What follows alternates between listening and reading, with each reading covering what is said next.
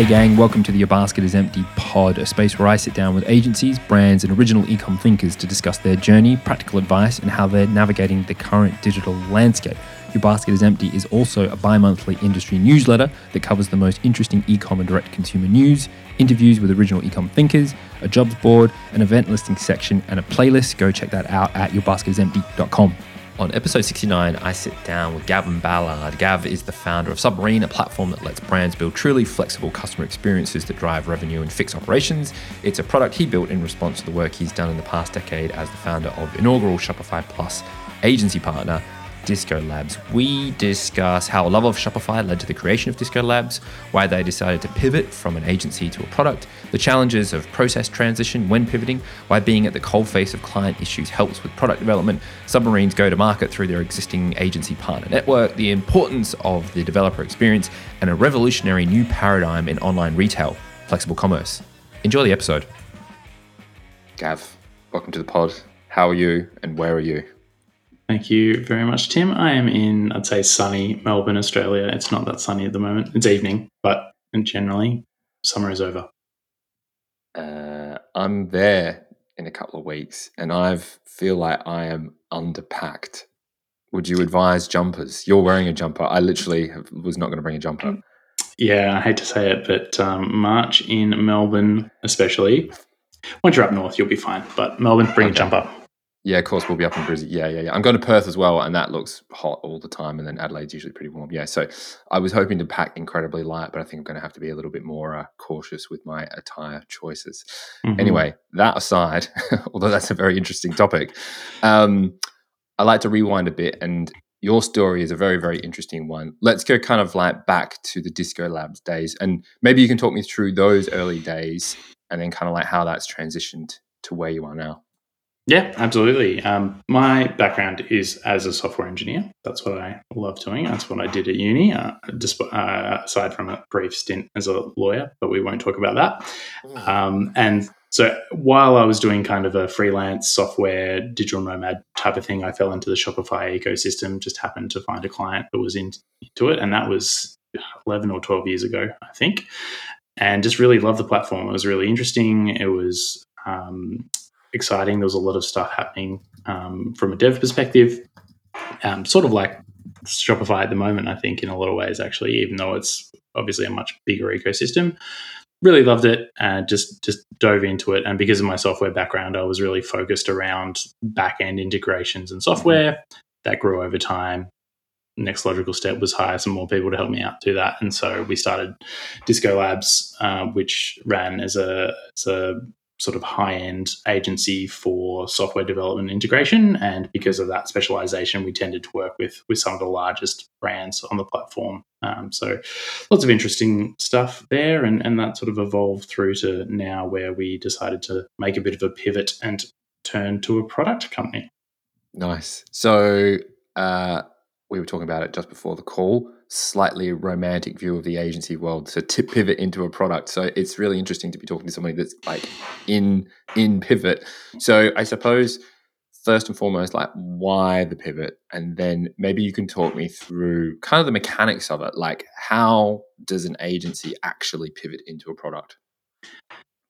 So I think if you talk to almost any agency owner, or at least any sane agency owner, they will tell you, I want to do products, because, I mean, there is probably a little bit of grass is always greener on the other side, but running an agency is hard. Not that running a product company isn't hard, but there's lots of challenges.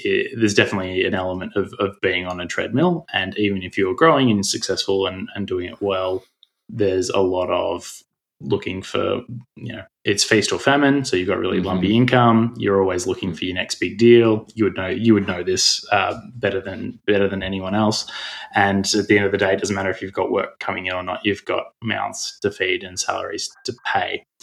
So it's quite stressful at times and challenging. There's a lot of advantages to it as well. Like it's great being able to work with a lot of different brands and working on different things and not just focusing on one single tiny corner of a piece of software for a very long period of time. But ultimately, I think for me, there was a combination of things. Sort of during COVID, it was obviously a pretty tough time for everyone. but it really made everyone think about, hey, what do I actually want to be doing? And for me, as a software engineer, I've always really loved product. As an agency, we'd seen these needs in the market that we were servicing, and we knew we could write software to solve it because we'd been doing it for 5 or 6 years, just on a one-on-one basis. So to me, the challenge to say, can we take that, build it into a product, and make that accessible to merchants on a bigger scale than we've been able to do one-on-one with an agency, that was really exciting. So that's kind of why we launched into that.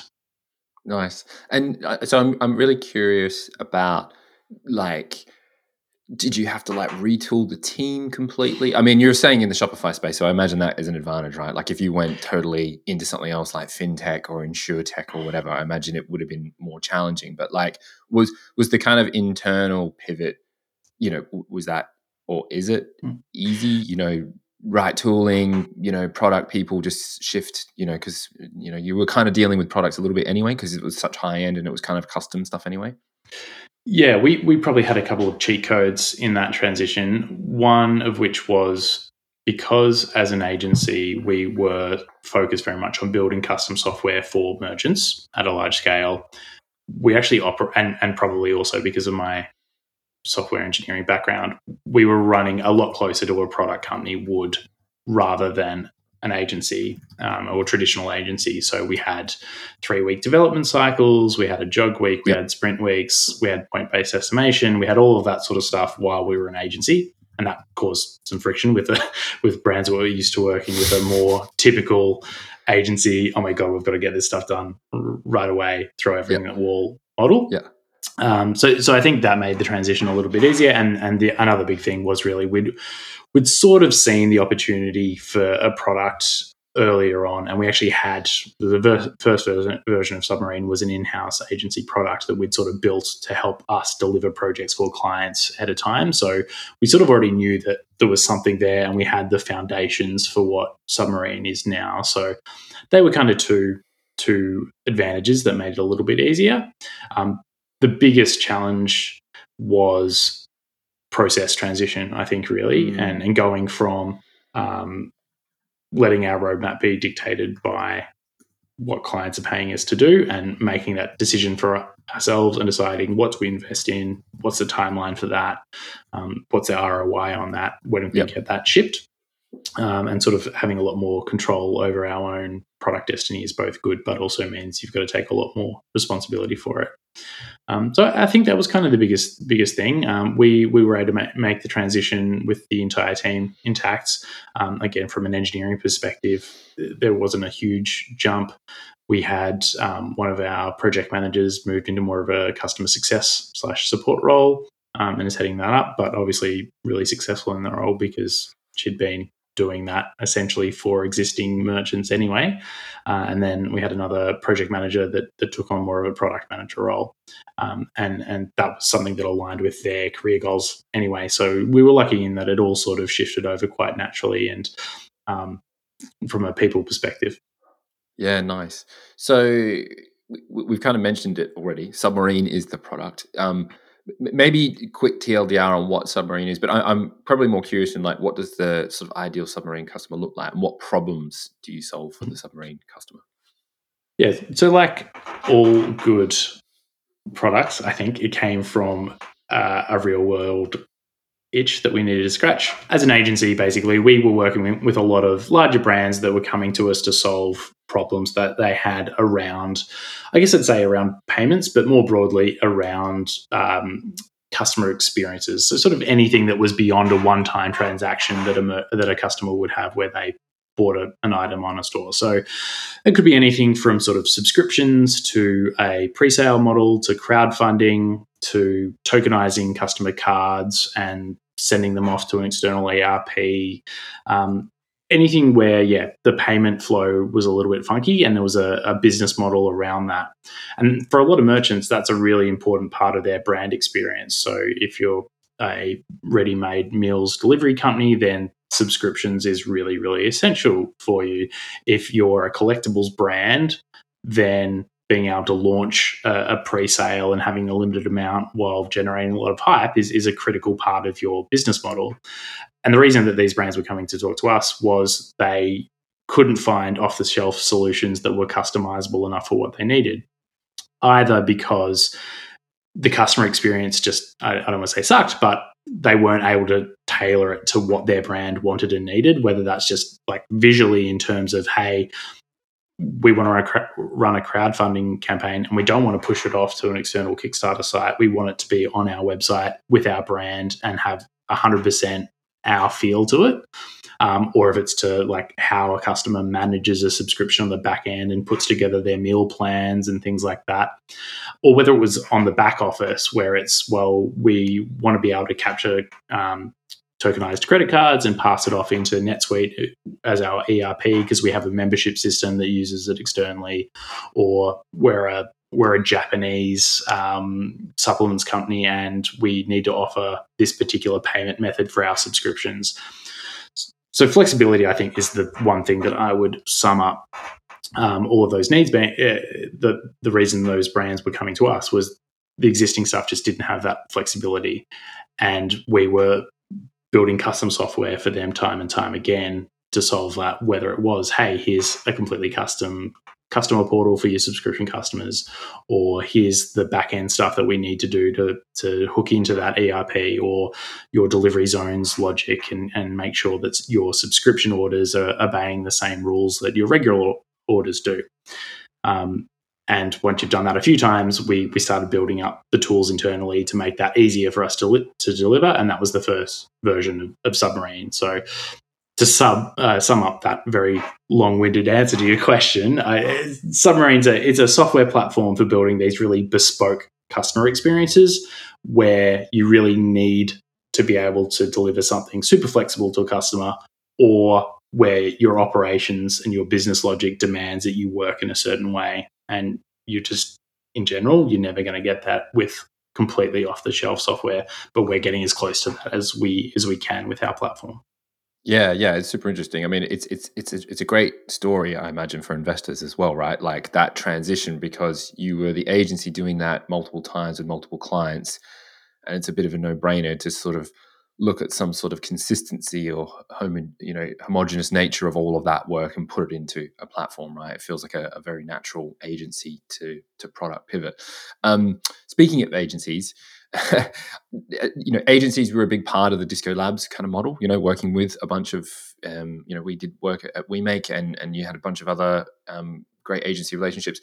And it feels like Submarine is also going to be quite heavily sort of agency friendly, right? It's a platform that they can build on and do all this cool stuff for their clients who have got these kind of acute problems. So I suppose how you obviously know the agency community, so it's a bit of an odd one, right? You know them, and now you're pivoting into a product. How have you been reaching out to them? How have you been engaging agencies, and sort of how important is that agency community to the go-to-market of Submarine? Yeah, I think in making the transition in a certain way, we haven't fully appreciated how much of a head start we might have on a completely fresh app that's coming to the ecosystem for the first time. I mean, just the fact that we were an agency for so many years.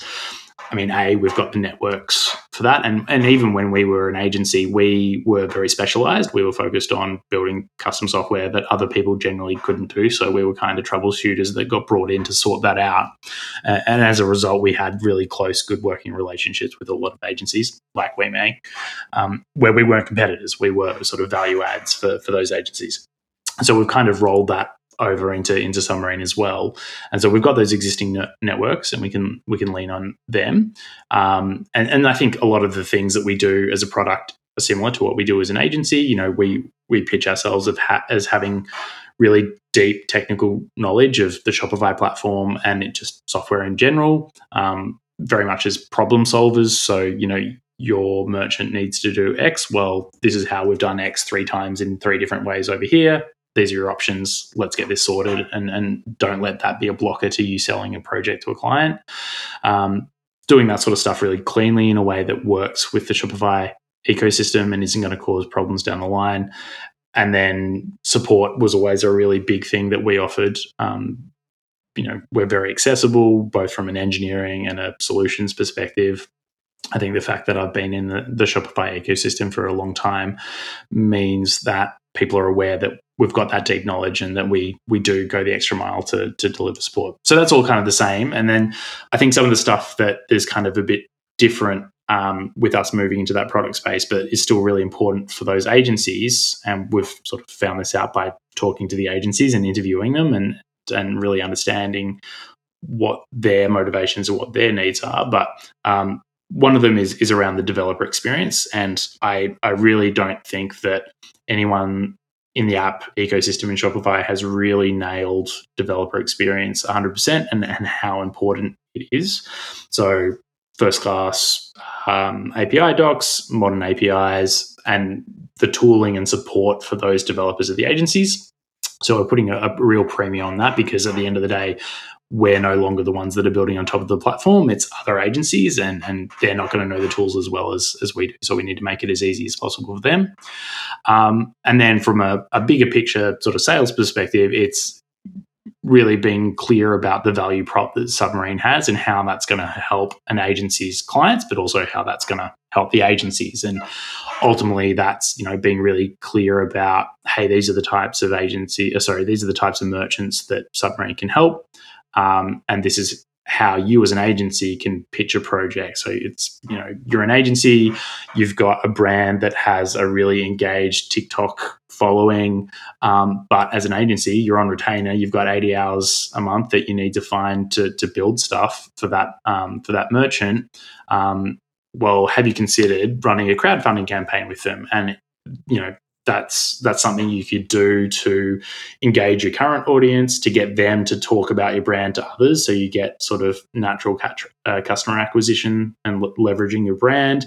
You're going to generate some buzz. You're going to be able to do some product research all in one hit. So obviously you only pitch it if that's going to be a win for the merchant. But if it is, then that also makes the agency look really good, and it's a win for us because it's a potential customer that we acquire. So it's about understanding that triangle of win-win-win and when to identify those situations and how to pitch it when it does arise. So that's kind of been a bit of a new change for us. Because traditionally people came to us and they're like, we have no idea how to do this on Shopify. We're like, well, we'll sort that out for you. But it's 3 weeks before the launch and we need a custom crowdfunding engine. Can you build it? It's it's a little bit of transitioning from being a painkiller to a vitamin.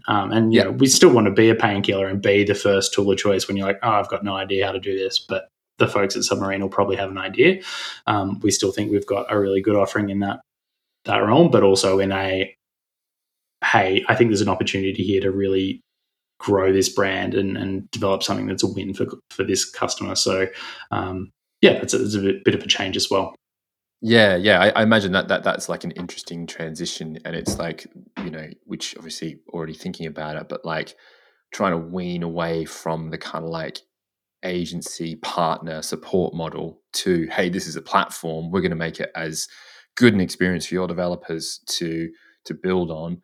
You don't really need us. We're here to do that value add stuff of like, how can we help you with your retainer program and get your clients stickier to you? Here's some interesting insights and all the stuff that we can do through the platform, which is ultimately the holy grail of partnership programs, right? And I think it's interesting. I talked to loads of partner people, and it's really hard nut to crack. And I think I know why. I think a lot of it is because agencies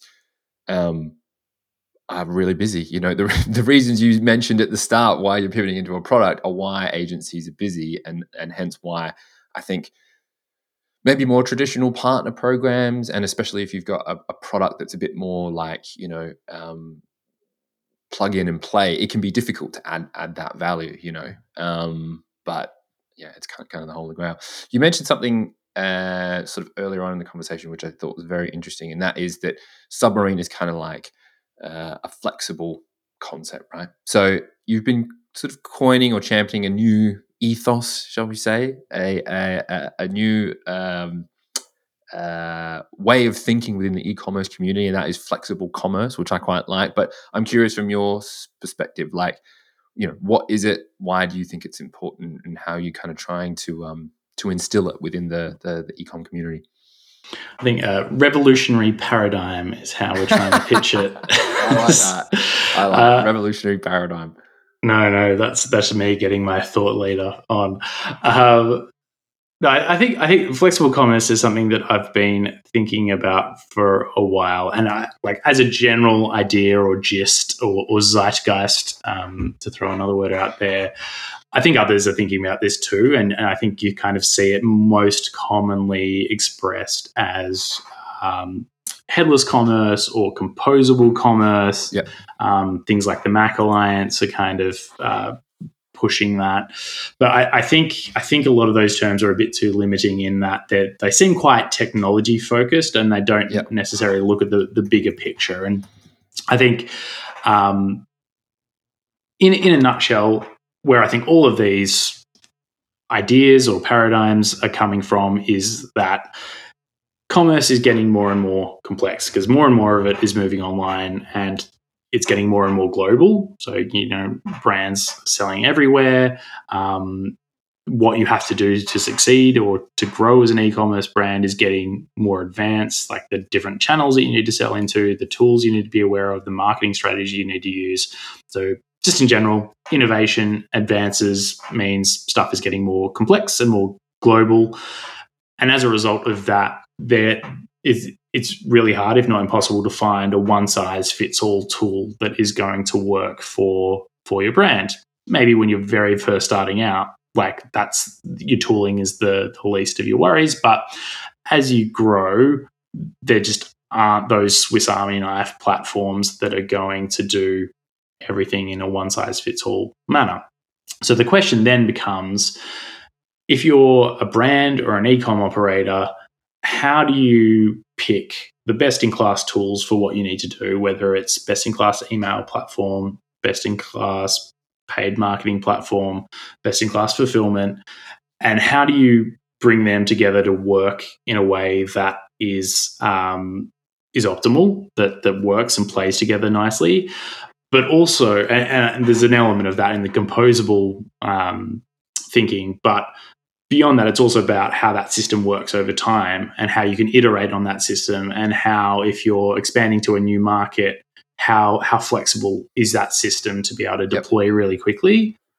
So there's definitely a technological part to it, but there's also just a sort of a general approach, which is about being able to be really agile with testing new ideas and adapting quickly, adapting to changes in the market. I mean, things like COVID are a really great example, all the negatives aside, of a massive shift in e-commerce, both when it initially happened and then when it's kind of rolled back. And if you're subscribing to a flexible commerce philosophy, then in theory, your tooling and your systems and your business should be a lot more resilient to those sorts of changes because you can adapt really quickly. And we saw at the start of the pandemic a lot of businesses that did adapt really quickly and succeeded a lot as a result. And on the flip side, those that didn't really struggled. So, it's kind of a combination of that composability, of being agile, of being able to respond to situations, and doing that sort of globally. Yeah, it's so interesting. I feel like, well, firstly, I believe, both from experience and just generally my sense in the market is, the composable and headless is super confusing. The amount of sort of like content out there, like people having to actually, amongst the tech nerds, go and explain the difference. So as a brand, how are they going to get it? Because it is a very technical sort of like way of thinking. So the flexible and modularity, I think, is another key component to it there. It's like, okay, this thing's flexible. You can pop things in and out as your business grows. That to me is both, that's technical enough without it being too technical, and then it resonates with somebody that isn't technical, of which there are plenty of people on the brand side that aren't, right? Yeah, and I think, unlike the terms headless or composable, I don't sort of see flexible commerce. It's not a stamp that you put on a box of a tech and say, this is flexible commerce approved. It's a lot more of it's a sliding scale. It's a philosophy. Yeah. It's not a one size fits all label to apply to things. Yeah, and I mean, I think it speaks to a wider question, and I've been struggling with it myself. I'm like, what does it mean to be a brand in 2023? Like, legacy retailer seems really like a horrible thing to say or place that on a brand. Like I remember we had like 2 buckets of customers, and I think one of them we called like legacy retailers, and it felt like this person was, it was like someone in an old folks home, right? It wasn't exactly a very uplifting or inspiring sort of critique or analysis of the brand. So, and I think it's interesting. Shopify trying to. There was a thing they had a while ago. I don't know where it went. Remember they had a thing called like Connect to Customer or something like that. They were trying to drop. They dropped direct consumer, and then they were like, the new paradigm is direct to connect with customer or something like that. There was maybe like 2 editions ago they tried to roll it out, and I was like, okay, I get where they're going with this. They're trying to redefine like what does it mean, because direct consumer is obviously valid, but it's a much broader concept, like you say. It's much more global and complex, and what does that mean? But yeah, I think flexible is a very interesting way of talking about it. And I think there's also an element of just like being a modern brand. To me, a modern brand is sort of timeless, right? You're just modern at whatever period time you're thinking about. And if you're a modern brand at the moment, you're probably having to think about your fucking supply chain and how sustainable it is. Like that's a thing you need to be thinking about. But you're also probably quite conscious about what the digital touch points look like. And you're really, really obsessed with like customer experience. And therefore, you need to be thinking about your business from a flexible point of view, because the world is sort of like got so much volatility kind of baked into it. So yeah, I think it's interesting. Sort of we're all taking stabs at like what does the new kind of paradigm look like, and I think I like the flexible like kind of like option. Makes sense to me. It's nice. It's nice and fuzzy, and you don't need to pay 10 grand a year to be a member of it. So exactly. Well, that brings me on to another interesting question. And so Commerce Tools and the Mark Alliance gang, well, they're all kind of like one gang, right? But a theory of mine, as I talked about it in my newsletter today, talked about Shopify being this gorilla. So my theory is that there'll be like this platform cage match between Commerce Tools and the Mark Alliance gang and Shopify. Do you agree with that? Do you disagree? I suppose generally, what's your take on the platform market? We've got a lot of sort of nascent players coming in, Commerce Layer, Centra, mainly headless stuff, but like Pack, Fabric's still in there somewhere, I assume. BigCommerce, like, Magento. I don't know about that. Like it's a weird world, right? What's your take? Yeah, this is where I wish I had a bit more knowledge about UFC or something, so I could make some more pertinent references. Some good analogies. Well, yeah, yes. Who's the Conor McGregor of the platform? That's a name I know. That's a name I know. Yeah, that's about where I stopped. No, look, I don't know if it's going to be like a one-on-one cage match between Shopify and Commerce Tools. Or any of and this is where I think we come down to that thing about headless being this stamp that's applied to all of those, the Commerce Tools and Swell or Fabric or Centra, all these newer things. It's like, yeah, that's a technical feature of them, but it's not necessarily how they work. And I think if you're going to say you're a headless or you're a composable platform, then one of the really important things to think about is like what are you actually composable with? And that's, I think, where Shopify is the 800-pound gorilla in the room is its ecosystem. And no one else is able to match that. Even the players that have been around for a very long time, like Magento, which have strong ecosystems, but it's not an ecosystem that's growing, and it's not an ecosystem that is the first place that people start, in my opinion. Magento fans may disagree.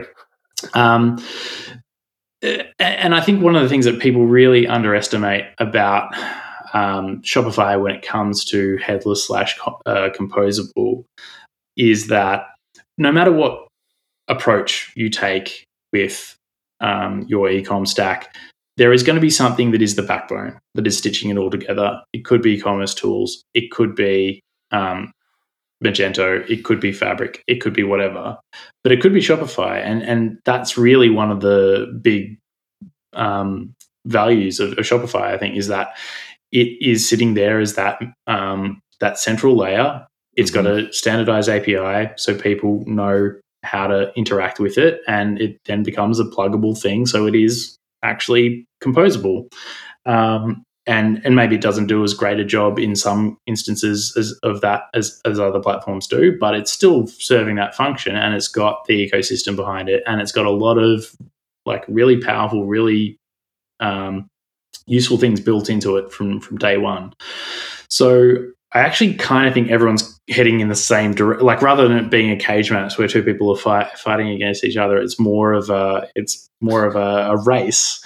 Here we go. I'm working on the analogy as we're talking about it, but it is more of a race where people are, heading in the same direction, and obviously different platforms are going to evolve and steal.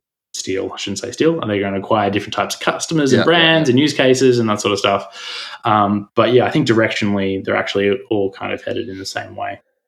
I like that. Yours is a much less violent analogy. Like they're all on some, half marathon together, because it's a marathon, not a sprint. Yeah, I just keep getting back to even, it's maybe not a UFC analogy, but like WWE, those like death, what did they used to have where there was like 20 wrestlers in the ring and you didn't know who was going to win and they'd be tapping each other in and out and all this sort of stuff. I feel like that's what I've got in my head, but it's probably... Can we find some cricket analogies? That might help me relate a bit. The cricket analogy. Yeah, I don't know. I suppose maybe like an IPL type thing then.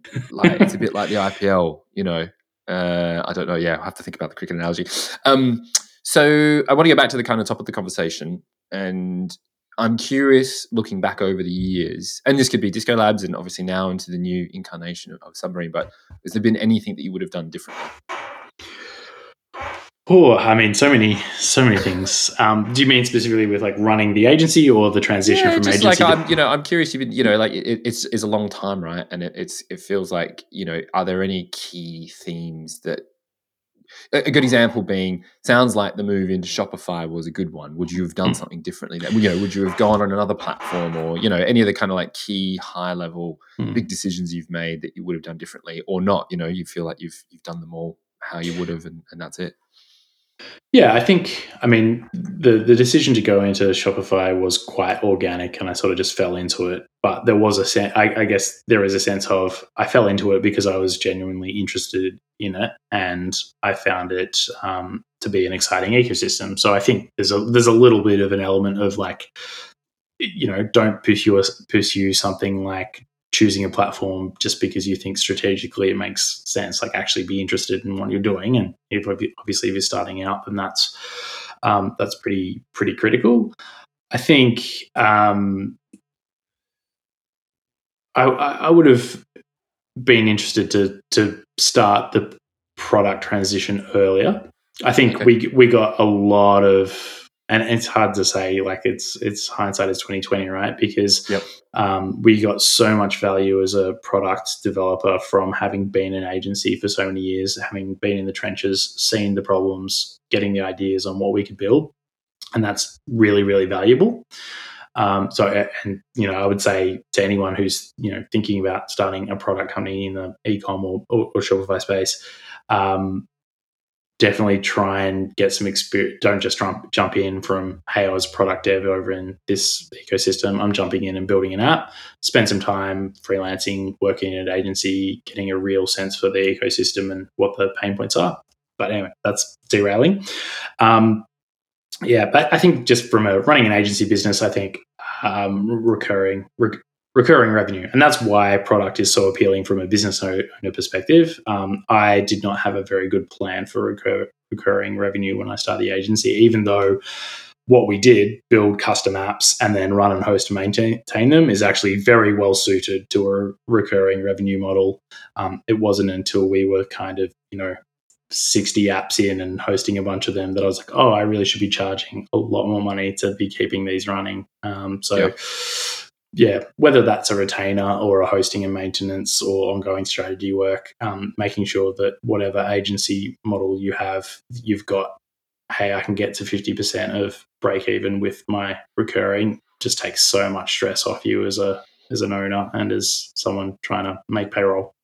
Yeah, totally. I mean, it's the holy grail. And I think there's probably the challenge with the professional services model is, until you've got a certain reputation, it's hard to get away from project-based work, right? Like it's the start of the retainer. or the recurring revenue. You need something to entice the people over. I think people that can bake in, a good way of sort of doing that is the recurring revenue is the only model in terms of professional services, right? Like you started as a recurring revenue based professional services company, which is interesting. That's not easy, especially if you don't have the track record in the market. But I think another interesting thing for agencies is like alternate revenue streams, right? So the recurring revenue, which again is kind of like not dissimilar to where you guys have got, I think in an agency model, especially Shopify agency model, like the recurring revenue model could come from a product that they spin out. Now, I think the challenge there is that running an agency and a product business is quite different, as you can test, right? I am nodding furiously for those not watching the video. Yeah, so I think that that's another option. Right. So final question, and this is both you and Submarine and Vic and your little one, the whole lot. Like, where are you in 5 years? Ooh, interesting. I think the answer is kind of boring, which is like, to be honest, I can still see myself running Submarine. Yep. I think now that I've made background as a software engineer, now I've sort of made the transition fully to focusing on building the company. So I don't build software anymore. I build a team and the company that team consists of. And for me, the ambitions that I have for Submarine and where I think we can get to, there's a lot of interesting growth points along the way. So, we've got a huge product roadmap. We've got the ambition to sort of be a core part of global e-com infrastructure. So I kind of want to be along for that ride. So, to me, there's a world of opportunity with Submarine. So I think I'll still be doing that. We'll check in 5 years. Yeah. If your basket is empty, still running. Well, we'll see. Yeah. Will you still be a Collingwood supporter? That's an unfortunately lifelong affliction, and I can't help that. I'm sorry. Can't help that. Yeah, fair enough. Okay, Gav, I think that's a great way to end the podcast. Thank you so much for joining me. Thanks, Tim.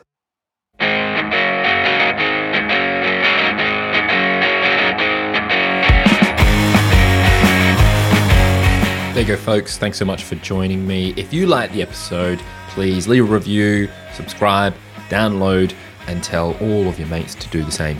I'll see you next time.